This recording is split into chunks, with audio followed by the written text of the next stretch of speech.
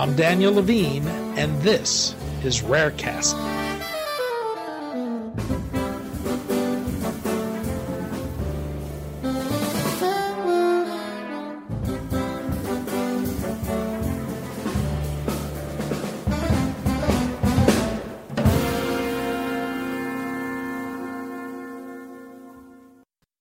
Protein misfolding is an underlying issue for many diseases, including lysosomal storage disorders and some neurodegenerative conditions.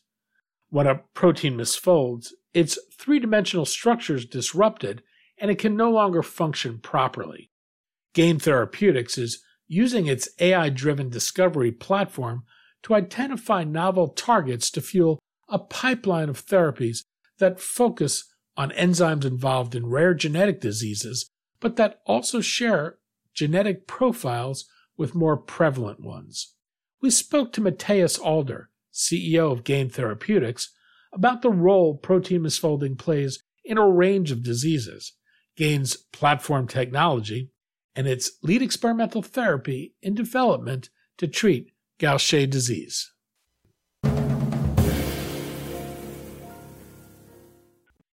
Matthias, thanks for joining us. Hi, Danny. Thanks for having me.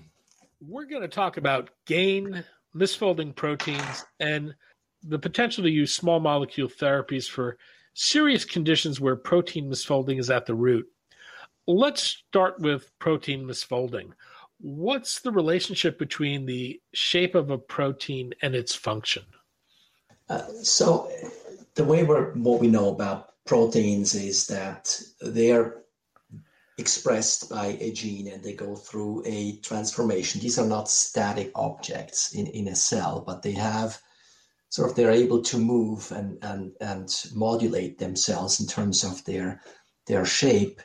And proteins, in order to actually exert the function that they have, whatever that may be in a particular cell or biological process, they need to have the proper form and shape in order to exert that function. So that's a normal protein properly folded and is able to exert the activity that it needs to.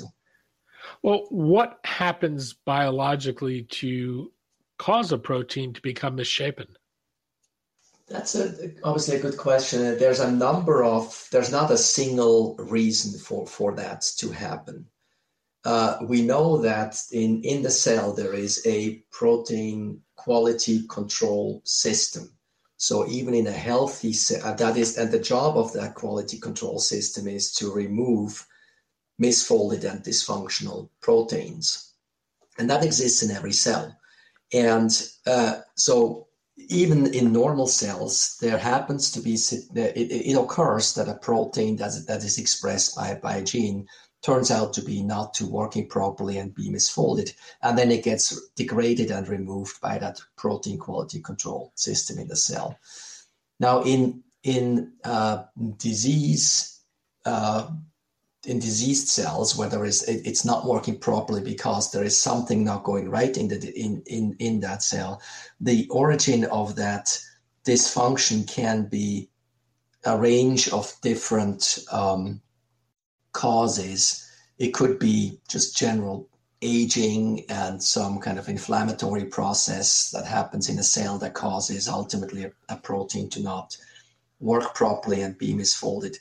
But very often it is actually a genetic mutation. So the gene that expresses a protein ends up somehow having a mutation, and as a result expressing a misfolded and dysfunctional protein. I can think of both genetic and infectious diseases where protein misfolding is implicated. What happens in these cases, and is there any sense what percentage of these conditions have a genetic root, or are there other causes that might be at play?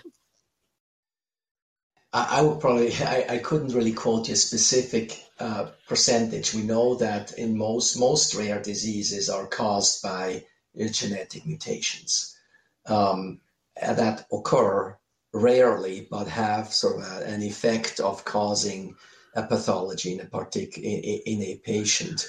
In terms of the numbers, it varies. Obviously, rare diseases are rare, and so it doesn't affect that many people. Nevertheless, these are very devastating diseases that are worthy of being pursued and looking for treatment. That's one of the missions that we have here at Gain. Gain's developing a pipeline of therapies that focus on enzymes involved in rare genetic diseases, but that share genetic profiles with more prevalent diseases. You're looking at a broad set of indications, but a number of different lysosomal storage disorders, including Gaucher, GM1 gangliosidosis, and Krabbe. Let's focus on your work around Gaucher. For listeners not familiar with it, what is it? So Gaucher disease is a rare disease caused by a mutation of a gene called the GBA1 gene. It occurs in a small number of children. This is a childhood disease, and it takes different forms. So there is different types of Gaucher disease depending on what the manifestations of the disease are. There is a Gaucher disease type 1, which primarily shows up in different organs of the patient and results in organ dysfunction, be that the spleen or other organs. There are also then Gaucher type 2 and type 3, which are where the organ that's implicated is actually the brain. So this is also called neuronopathic Gaucher disease. And so there, the manifestations are just development deficits, cognition deficits in these patients as a result of that genetic mutation that causes the expression of a dysfunctional enzyme that plays a critical role in the cell system. So there are enzyme replacement therapies for some of these lysosomal storage disorders, including Gaucher. How effective have they been?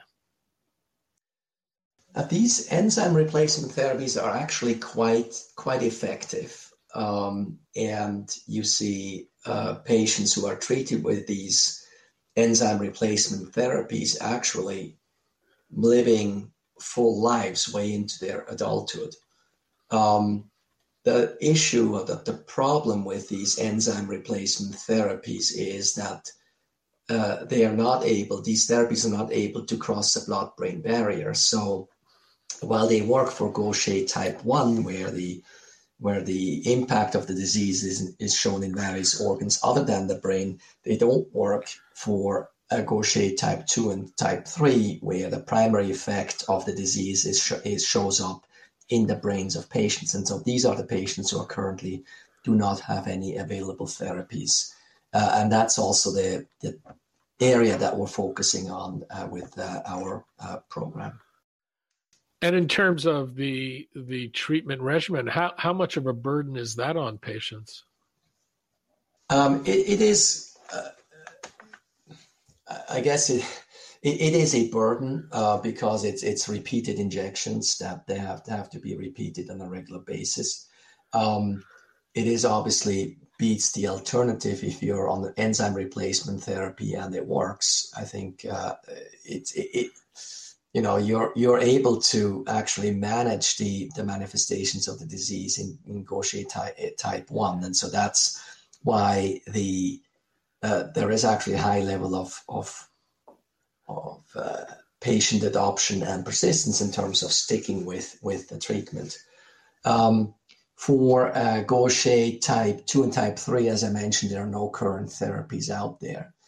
But what we're doing at Gain is we're developing a small molecule therapy that crosses the blood-brain barrier that it can be administered orally, so like with a pill. So it's a very low burden on the patient for taking that therapy once we get into patients in a few, the next phase of clinical development. You're targeting the GBA1 gene in your experimental therapy for Gaucher, you're targeting the same gene in your treatment for Parkinson's disease. What's the relationship between these two conditions, and are you using the same drug for both of these indications? Yes, GBA1 is the gene that is the main focus right now in terms of our therapy. We're not actually a gene therapy, so we're not actually acting on the gene itself. What we're doing is we are acting on the enzyme that is expressed by that gene. And if that gene is mutated, the enzyme that's called GCase expressed by the GBA1 gene is misfolded and dysfunctional. And what we are doing with our small molecule therapies, we're binding to that misfolded enzyme, stabilize it such that it survives that quality control system in the cell that I had mentioned before.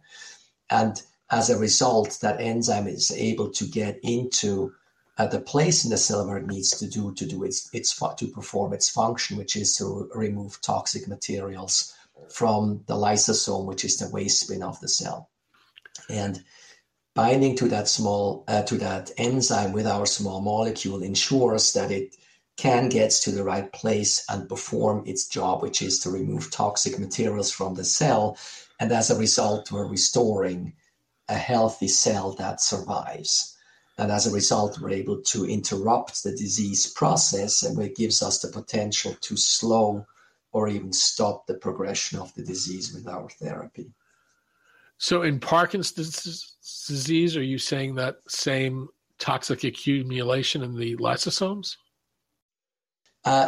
Yes. And in fact, in Parkinson's disease also is heterogeneous. So there's different factors that ultimately can cause the development of Parkinson's disease symptoms. What we're focusing on initially is on the portion of Parkinson's patients who have a mutation of that GBA1 gene. And it's the same gene that we're seeing in Gaucher disease and the same enzyme that we're targeting. And in fact, it's the same molecule that applies to both Gaucher disease and Parkinson's disease.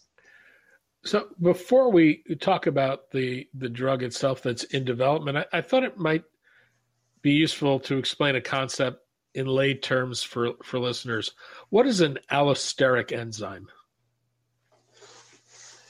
So if you're thinking about a protein in a cell, it has a job to play. That's why it's there. And it gets either activated or inhibited by a natural ligand, a natural binder that exists in the body that goes to that protein and binds to what is the active orthosteric binding site. That's the normal binding site. And current therapy of a protein and current therapeutics, small molecule therapeutics, try to act on that active binding site, that orthosteric binding site, and either displace or enhance the activity of the protein by binding to that active binding site. Gain has actually a very unique drug discovery platform, computational based, that allows us to scan the surface of proteins and find binding sites for small molecules that are not the active binding site, but any place else on the protein surface. And any binding site that is not the active or orthosteric binding site, that is called an allosteric binding site. And so what we're doing with our small molecule here is actually quite unique and enabled by binding to that allosteric binding site, is stabilizing that protein by binding to that allosteric binding site, and as a result, restoring and causing a gain of function of that protein, of that enzyme. And that's gain of function, Gain Therapeutics. That's actually the origin of the company name. Walk me through your platform technology. What is the starting point? Do you begin with a target protein? Yeah, so it's a computational, so it's a drug discovery platform that is set up on based on computational models. So it's computer based, and it allows us to predict binding sites on proteins or allosteric binding sites, as well as finding through virtual screening small molecules that bind to those novel binding sites. And as a starting point, the only thing we need is a 3D structure of a protein. And these 3D structures of a protein that we use as a starting point for working on that protein with our modeling system can be either one that is derived experimentally. There are experimental methods like cryo-EM, crystallography and things like that allow you to see the 3D structure of a protein. There are at this point also AI-based models that predict a 3D structure of a protein based on the 1D amino acid sequence. And these are actually very powerful AI tools that have a very high predictive value of what the protein ultimately looks like. So, for example, Google set up a company called DeepMind, and they developed this open source database or tool where you can enter a DNA sequence and it creates ultimately it gives you that shape of that protein. And so one can use either an experimentally derived structure or an AI derived structure to as a starting point. And then we're investigating the surface of that protein with our models, which are actually physics-based. So we're not using AI directly to look at the protein surface and find these novel binding sites. We're using a physics-based approach, very tangible, very practical, looking at the binding energy of our molecular probes on the protein surface, and as a result, in getting a very, good idea about where are the most interactions of our molecular probes with the protein surface, and which are potential hotspots and binding sites that we can exploit for pharmaceutical intervention.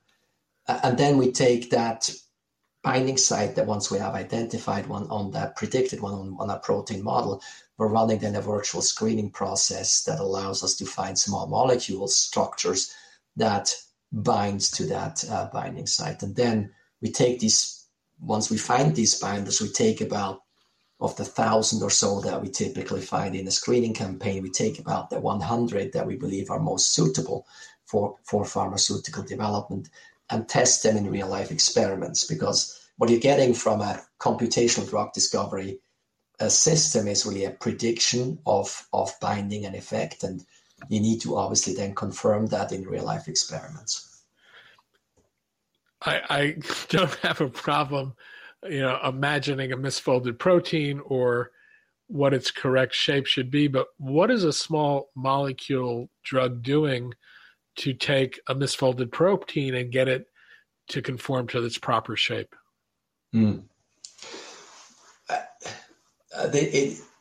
Typically, what we have in our with our model, it's actually a molecular dynamic model. So the protein that we're investigating in our platform is moving around as it does in real life in a real cell. And so if you have a misfolded protein, you need to find a conformation of that protein that when you're binding at a specific spot on that protein surface, it creates like a tether, like a break or something. It prevents the protein from going into its misfolded shape. And that's essentially what we can do with allosteric binding sites and small molecules that bind there. You bind anywhere on the protein surface, you look at where it binds, and you find a small molecule that binds there and stabilizes that protein in the proper conformation. That then allows that protein to go on and do its job, as we're doing with our target enzyme target protein GCase. In the case of Gaucher, what is your experimental therapy?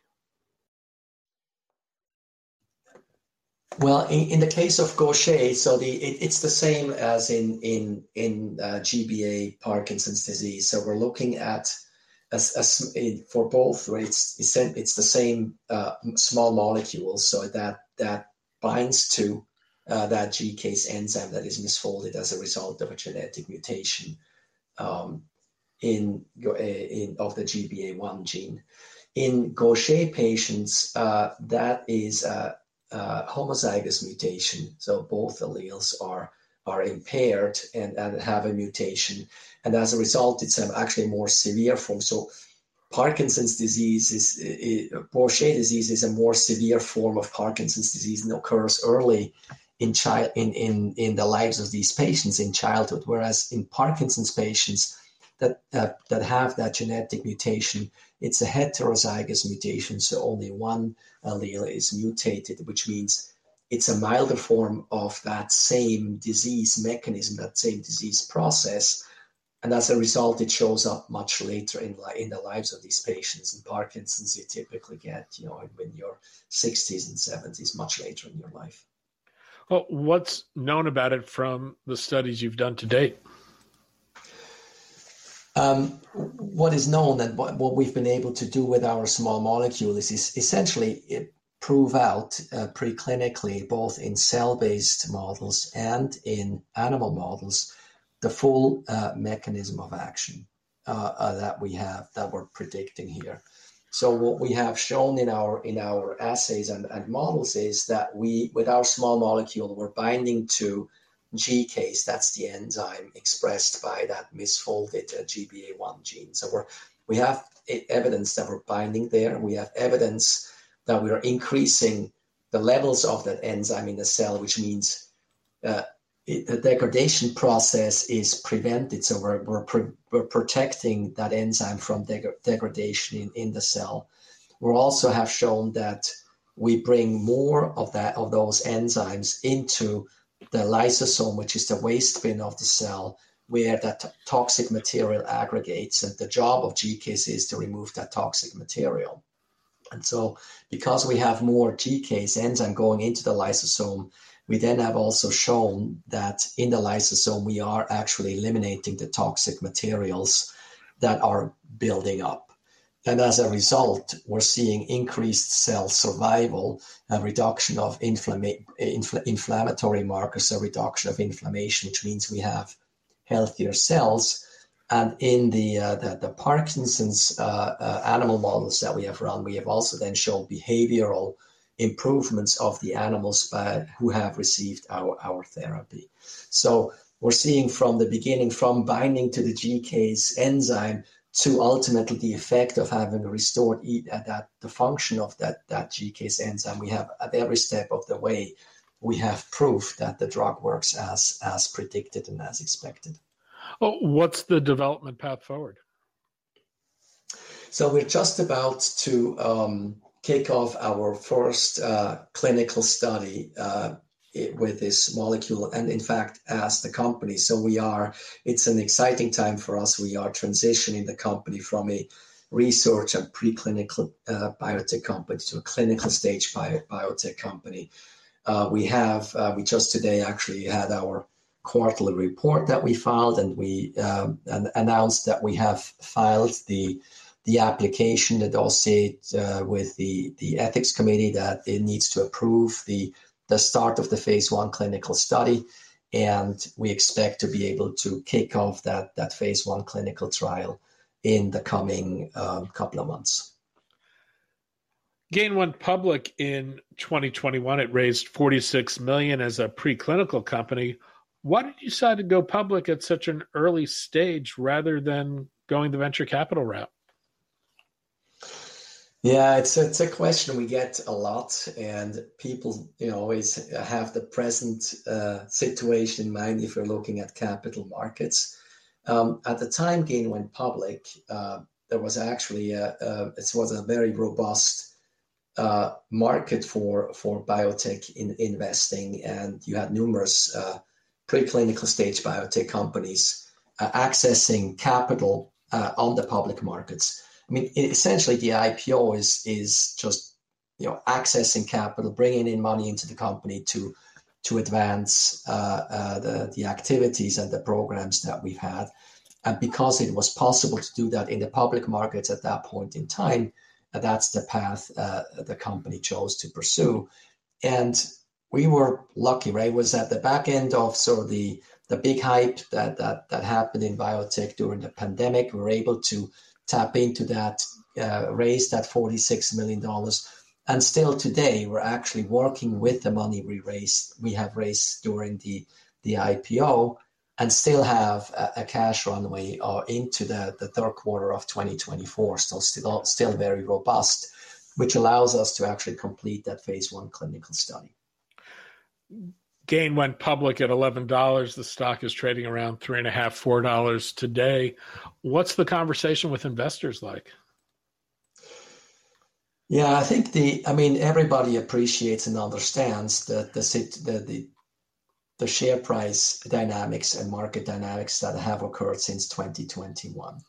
We essentially went into a deep freeze, a flight of generalist investors from biotech after the COVID exuberance dissipated.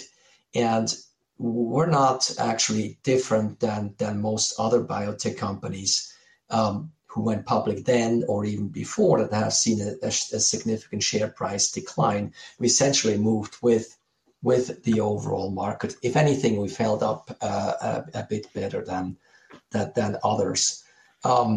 The conversation with investors is like, look, at the time of the IPO, $11 was the share price, partly driven by exuberance.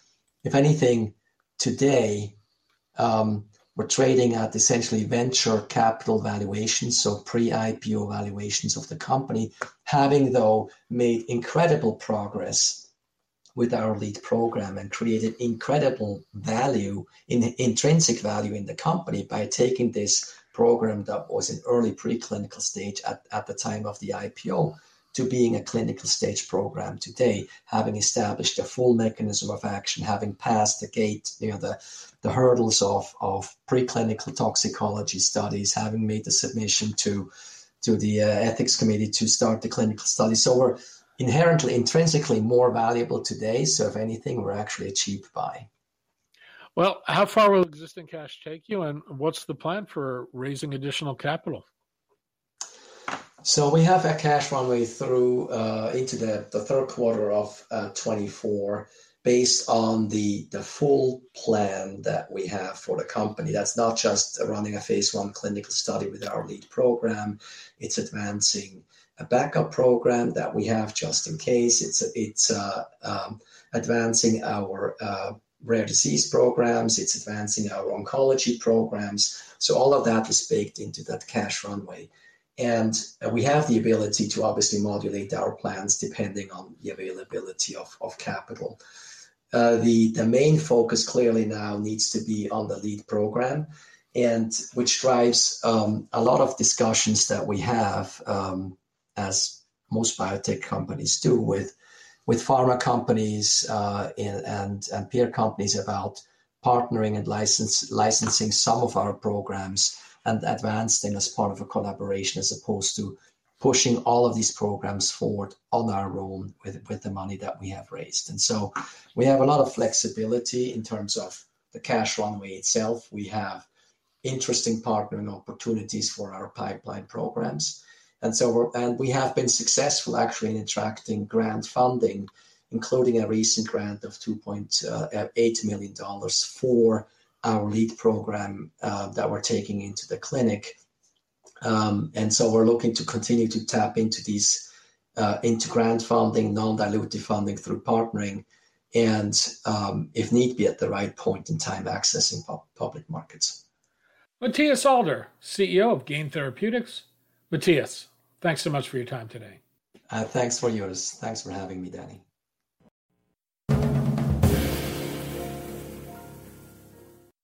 Thanks for listening. For more information about rare disease and to connect to the rare disease community, go to globalgenes.org. To keep up on the latest news and trends affecting the rare disease community, be sure to visit raredaily.org. You can subscribe to the Rarecast RSS feed through raredaily.org or through SoundCloud, iTunes, Stitcher, or your preferred podcast manager. The Rarecast is produced for Global Genes by the Levine Media Group. You can also find our podcast, The Bio Report, on these popular podcast sites. Our theme music is composed by Jonah Levine and performed by the Jonah Levine Collective. We'd love to hear from you. drop us a note at danny@levinemediagroup.com.